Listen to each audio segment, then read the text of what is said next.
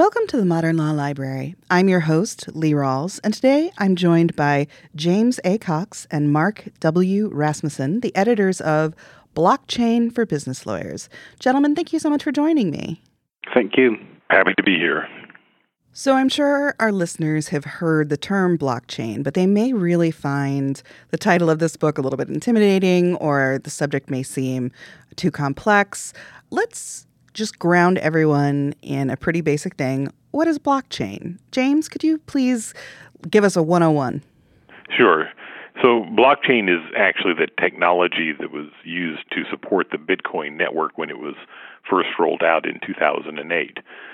Blockchain is a technology. The idea behind it is to allow people to keep track of items that otherwise would be used in a centralized ledger, but to do it in a decentralized way.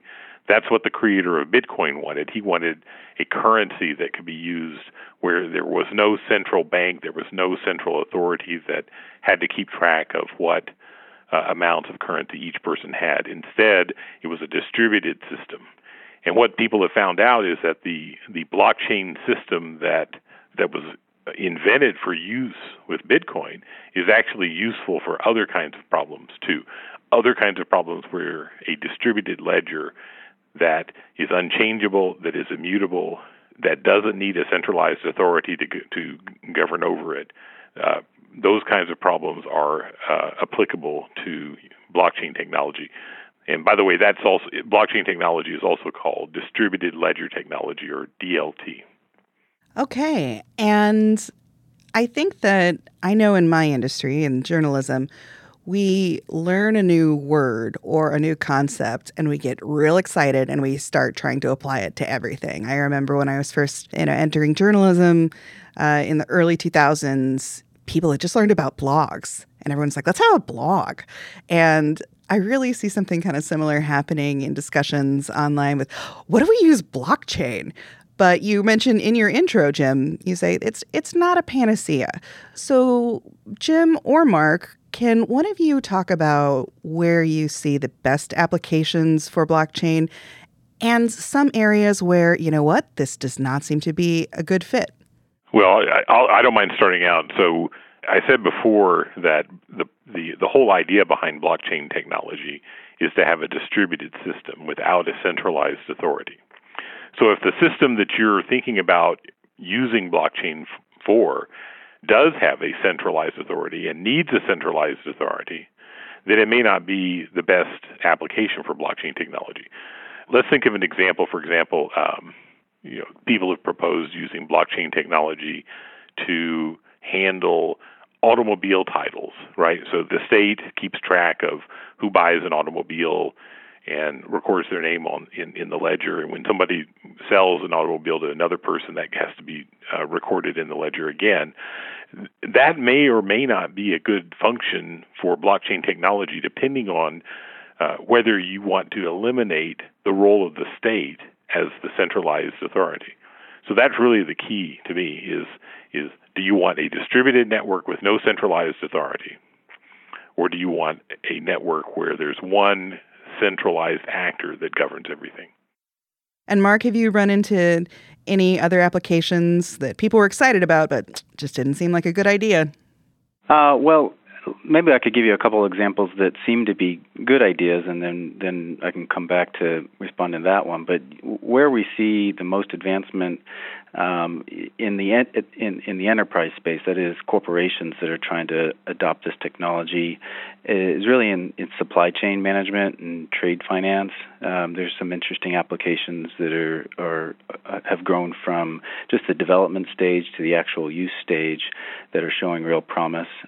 We've also seen some banks that are attempting to improve efficiencies in loan origination, asset securitization, and there seem to be some efficiencies that can be gained there.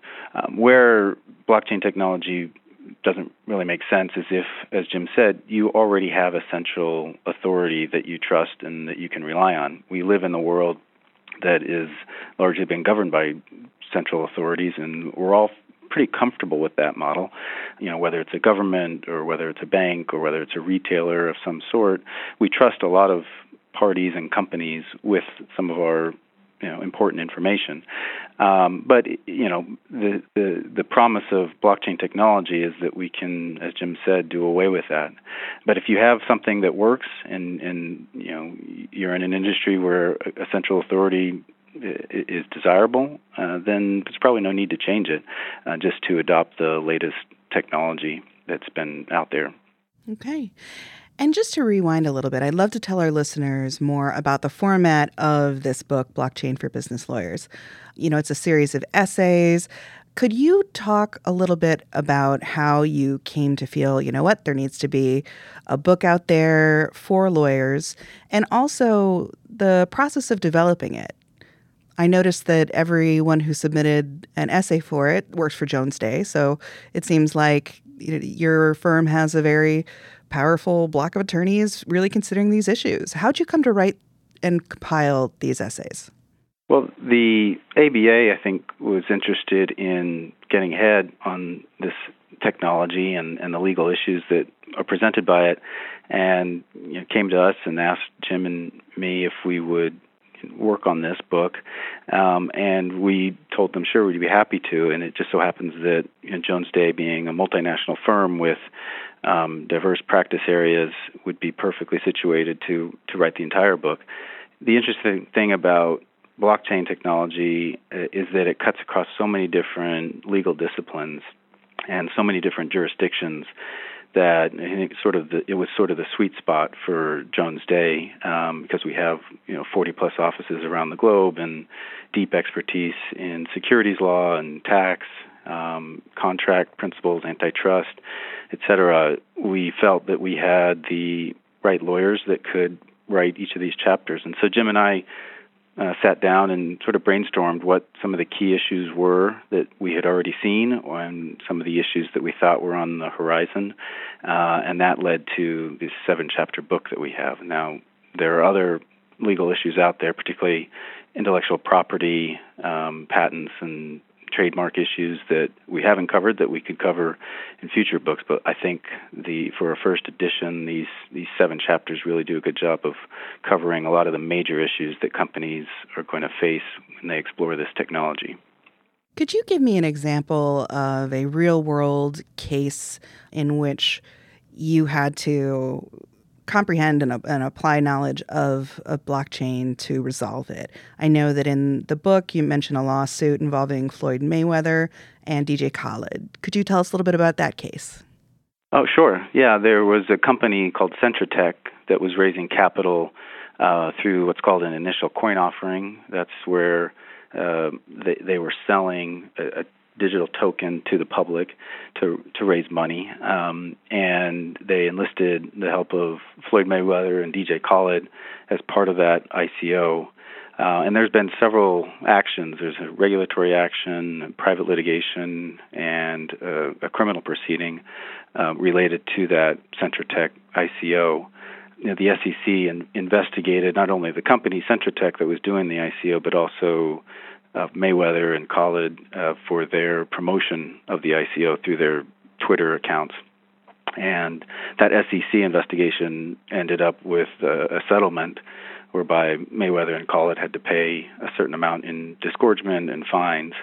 The civil lawsuit is still ongoing, and the defendants in that case are trying to get it dismissed. But it's already generated some interesting legal opinions and on some issues that companies will have to face going forward.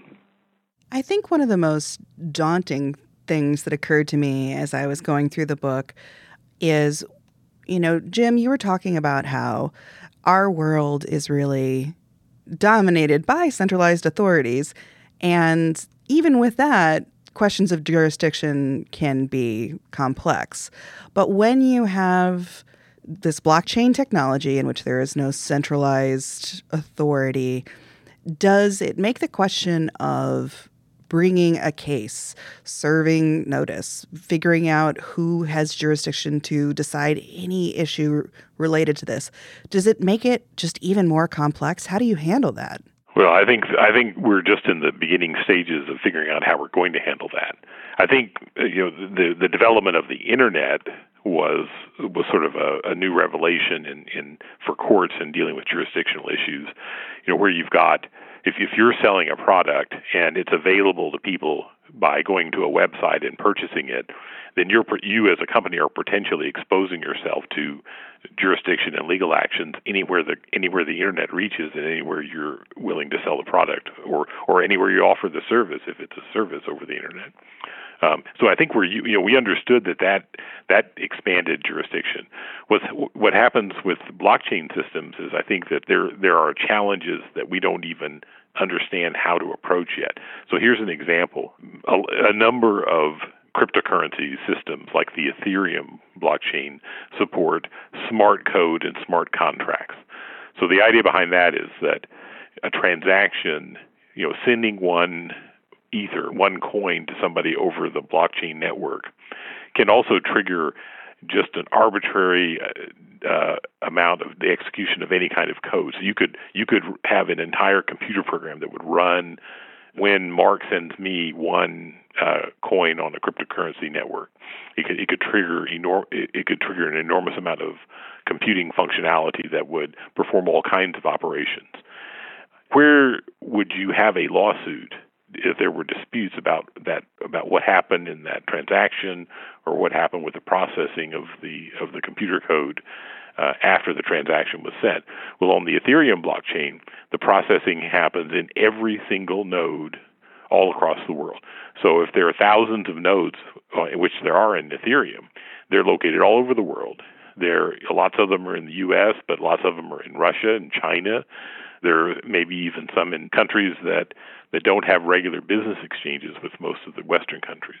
What do we do about that? Where would an action be appropriate to bring to resolve a dispute like that? I don't think we've really even started trying to approach what the answer is to those kinds of problems, but that's just one example of the difficulties that are posed. And Jim, for our listeners, could you please just explain what a node is? Sure. So on a blockchain network, and that includes the Bitcoin network or the Ethereum network, it's made up of people who are operating the base level of software and are connected together, usually over the internet, into a network. And so each person who's a part of that network is considered to be a node in that network. That's all that means. Most of these large cryptocurrencies that are publicly known, like Bitcoin and Ethereum, have thousands of nodes. Thousands of people are connected and make up this network all over the world. So, Jim, you brought up smart code and smart contracts. I found the section on smart contracts really fascinating. Could you talk a little bit about what a smart contract is and how it functions?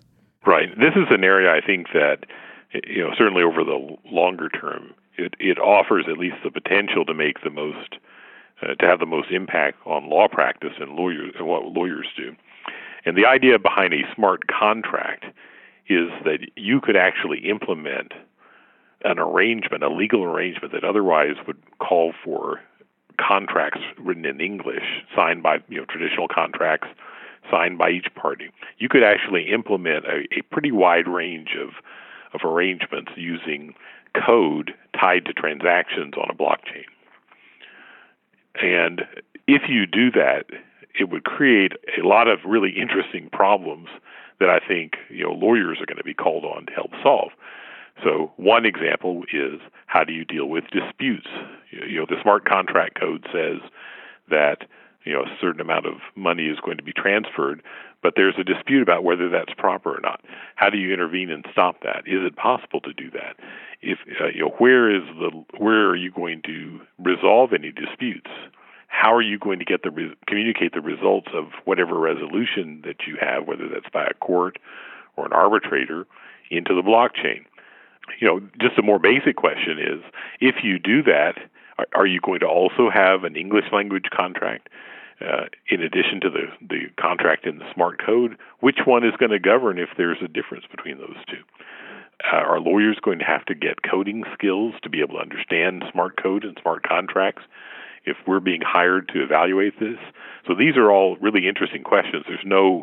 I don't think there's a clear answer necessarily to any of those questions, but it seems almost inevitable to me that we are going to see people develop smart contract code that lawyers are going to be called on to try to deal with and interpret. And I think that the example you used in the book was sort of an if-then, where you sign a contract that says, if the price of gold hits this number, then this many units will be transferred to this account. Is that, in its most basic form, what a smart contract would look like, or could it be staggeringly complex? No, that would be a simple one. So the idea would be that if two people want to create an option contract, right, it's a contract where A agrees to sell gold at a certain price to B if the price of gold is at or above a certain level. Well, you could write that in computer programming code, and you could execute that code automatically on a blockchain. And then if the price of gold ever gets to the point that triggers the option, then it would automatically execute both the transfer of gold and the payment for the gold. So all those things would be automated on a blockchain. It's a pretty simple option contract, and it would be fairly simple to write in English, but it could also be implemented in smart code. And Mark, have you run into anything similar to this, where you ran into an issue about, these nodes or jurisdiction? Yeah, something similar to what Jim was describing has been addressed in one case out in California. It involves a company called Tezos that was doing an ICO, and some of the individuals involved in that were sued by a private plaintiff. One of the arguments that at least one of the defendants made was that there was not a domestic securities transaction. There wasn't a security sale that had been made within the United States.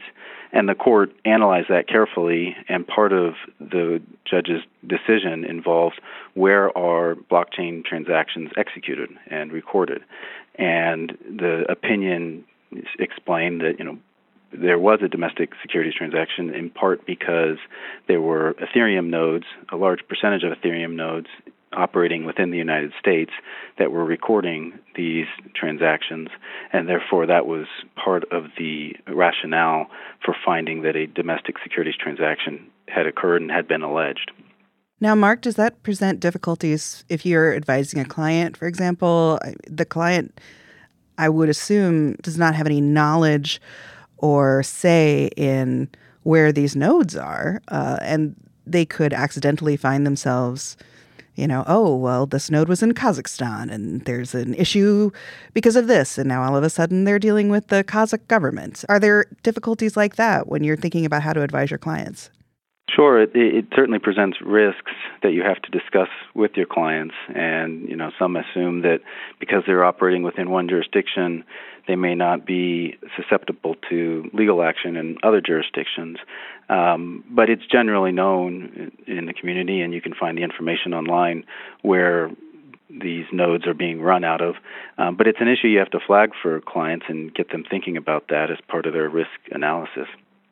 So, Jim, I'm curious, both for you and Mark, how did you become involved in this area of law, and what would be your advice for other attorneys who are interested in either just learning more about blockchain or in making this sort of a subspecialty of their legal practice? Well, I'm probably an unusual case. In an earlier stage of my life, I was a software developer. And so I'm not sure exactly when I learned about Bitcoin, but it was a number of years ago. And it's just sort of been a hobby of mine to keep up with it. What happened is, I guess, 2 or 3 years ago, our law firm made a decision to try to identify some emerging technologies that were going to be important to clients of our firm in the future. And blockchain technology ended up being one of the ones identified, so it was only natural that I got involved in that effort. But for attorneys that want to go forward, I think that it would be helpful to have a technical background. A number of the lawyers that I know who have sort of started out in this area have that kind of a background, but really it's just being open to. It's not required that you have one. It's just being open to understanding how a new technology like this is going to, and has already made some changes in what clients do and the kind of legal work they're interested in looking for from us. And Mark, did you follow a similar path to Jim's, or was yours a different journey? Well, unlike Jim, I don't have a technical background. I wasn't a computer science major. I studied literature in college, so was pretty far outside of this realm. But about 3 years ago, the head of our Dallas office here suggested that we start looking at these emerging technologies that Jim mentioned to see how we could get ahead of them and anticipate issues that our clients might have. And Bitcoin and blockchain stood out to me, and I started researching, and Jim and I studied together, and we're identifying legal issues. And I have a securities litigation background, and so there was a natural overlap there because a lot of what these companies are doing were causing them to run into questions about whether they were offering securities, and the SEC and other state securities regulators have said that a lot of these products are securities. So it was a nice dovetail with what I had been doing in the securities arena, for sure. But it's just an interesting technology to me, and I see so many different great applications and legal issues that can emerge from that it's something that I've stuck with. Speaking of emerging legal issues, we're having our conversation on February 6th, and one of the things that's in the news is this case of Quadriga, which seems to have really raised a number of alarming questions. Jim, could you talk a little bit about this case and where you see the potential dangers going forward for this application of technology? Sure. So what the media has reported is that Quadriga, which is a cryptocurrency exchange based in Canada, and it's one of the larger ones that's based in Canada. But the founder of that exchange died while on a trip to India. And apparently, at least according to the media reports, he was the only one with the keys to unlock what they called the cold storage wallet. And a lot of exchanges operate like that. A lot of cryptocurrency businesses operate like that. They'll have a hot wallet that a lot of people have access to in the business, and they use that for daily ongoing transactions. But then their currency reserves are kept in a cold wallet, and that is only rarely opened up and used, and only a tiny number of people would have access to that and the keys. Well, in this case, that tiny number was one, and he died, and he left apparently no instructions for anybody to get access to what I think is about $160 million in funds. Now, I think you want to take all this with a grain of salt because, and I'm not trying to say that this is the case with Quadriga because we don't know yet, but there have been a number of other exchanges and other businesses in the cryptocurrency world that have conducted what people have termed exit scams. So basically, these are businesses that find themselves in the middle of business. They find they have a lot of reserves in cryptocurrency. They realize, or they think, that they can get away with more money by shutting down and leaving people high and dry and stealing all the money than they can by continuing in business.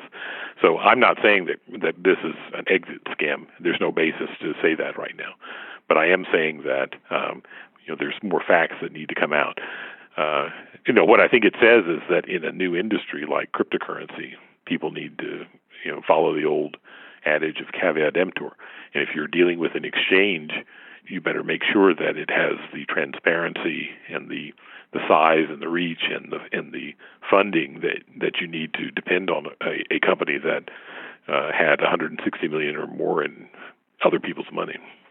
And maybe the second edition of this book could include an estates section in it. Is that something that you have worked on, either of you, Jim or Mark? Only tangentially. We explored some of the issues, but not on a live matter. It certainly is an area of interest that a lot more people should be paying attention to, because more and more people are going to have those types of assets, and they'll have to deal with them in their wills, and when you're in probate court. And it's not just an issue of estate planning, although that's obviously important, but also family law, divorce, division of assets. The existence of cryptocurrency and its presence as an asset in all kinds of contexts could add a lot of complexity to otherwise ordinary legal matters.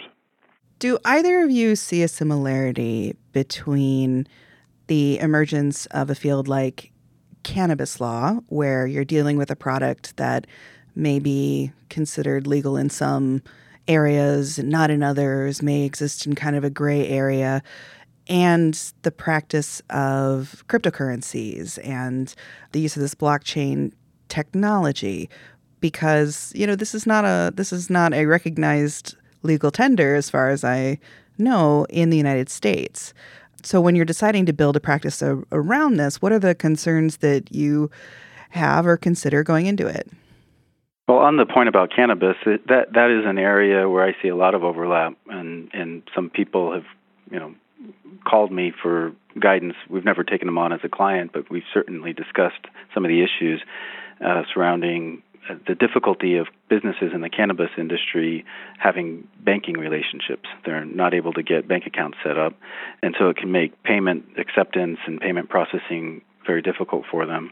And so some of those businesses in that industry are exploring the use of cryptocurrencies as a means of accepting payment, and I think that really is a growth area, particularly in Colorado, where the laws regarding the cannabis are open and a little bit lax, and they're also trying to promote blockchain technology. So that seems like a perfect jurisdiction for those two fields to merge. That's really the similarity that I see between legal practice relating to those two fields. It's that there's a lot of uncertainty. It's a little different. In cannabis, the uncertainty comes from taking something that's been pretty uniformly illegal, and then it's becoming more legal in a patchwork way, but there are still conflicting laws governing what can happen, and people are unwilling to take risks sometimes in legal risks in those areas. In blockchain, it seems like it's a little different area. It's potentially got a much more broad application to business. And I think one of the good things that's happened in the U.S. anyway is that with respect to at least blockchain technology, not necessarily the cryptocurrencies, most states and the federal government have taken a sort of slow approach to imposing regulation. There have been a few exceptions to that. But we have not done what's happened in some other countries like China, where they have seen some abuses and completely shut down the market. They've banned initial coin offerings, for example. They've banned cryptocurrency exchanges. I think regulators in the U.S. are a little more tech-friendly and tech-savvy and understand that blockchain technology and cryptocurrencies offer a lot of potential, and so they're reluctant to want to make moves that are going to shut the market down until they really do identify abuses and areas where the government can make a difference for good. Well, Jim and Mark, thank you so much for joining us for this episode. If our listeners are interested in finding out more or maybe attending an event through the section of Science and Technology Law, where would you suggest they go to reach out to you or to the section? You can find out a lot of information on our website, the jonesday.com website. We have a blockchain and digital currencies page where we post news and events in some of our publications. Our firm is regularly publishing articles on the crossover of legal issues in this technology. So those are available there. And SciTech has its own information sources online, which you can go to. And I think the book is probably a really good resource for many people who want kind of a broad overview of the different issues that they or their clients might confront. And for our listeners who are interested in picking up Blockchain for Business Lawyers, it's available at the ABA web store at americanbar.org/products. That's americanbar.org/products. And ABA Publishing has established a discount for our listeners. Listeners can take an extra 30% off at checkout with the code BLOCK19. That's BLOCK19, BLOCK19. Thank you so much for joining us for this episode of the Modern Law Library. It would be a great help to us if you would subscribe, rate, and review this podcast on your favorite podcast listening service.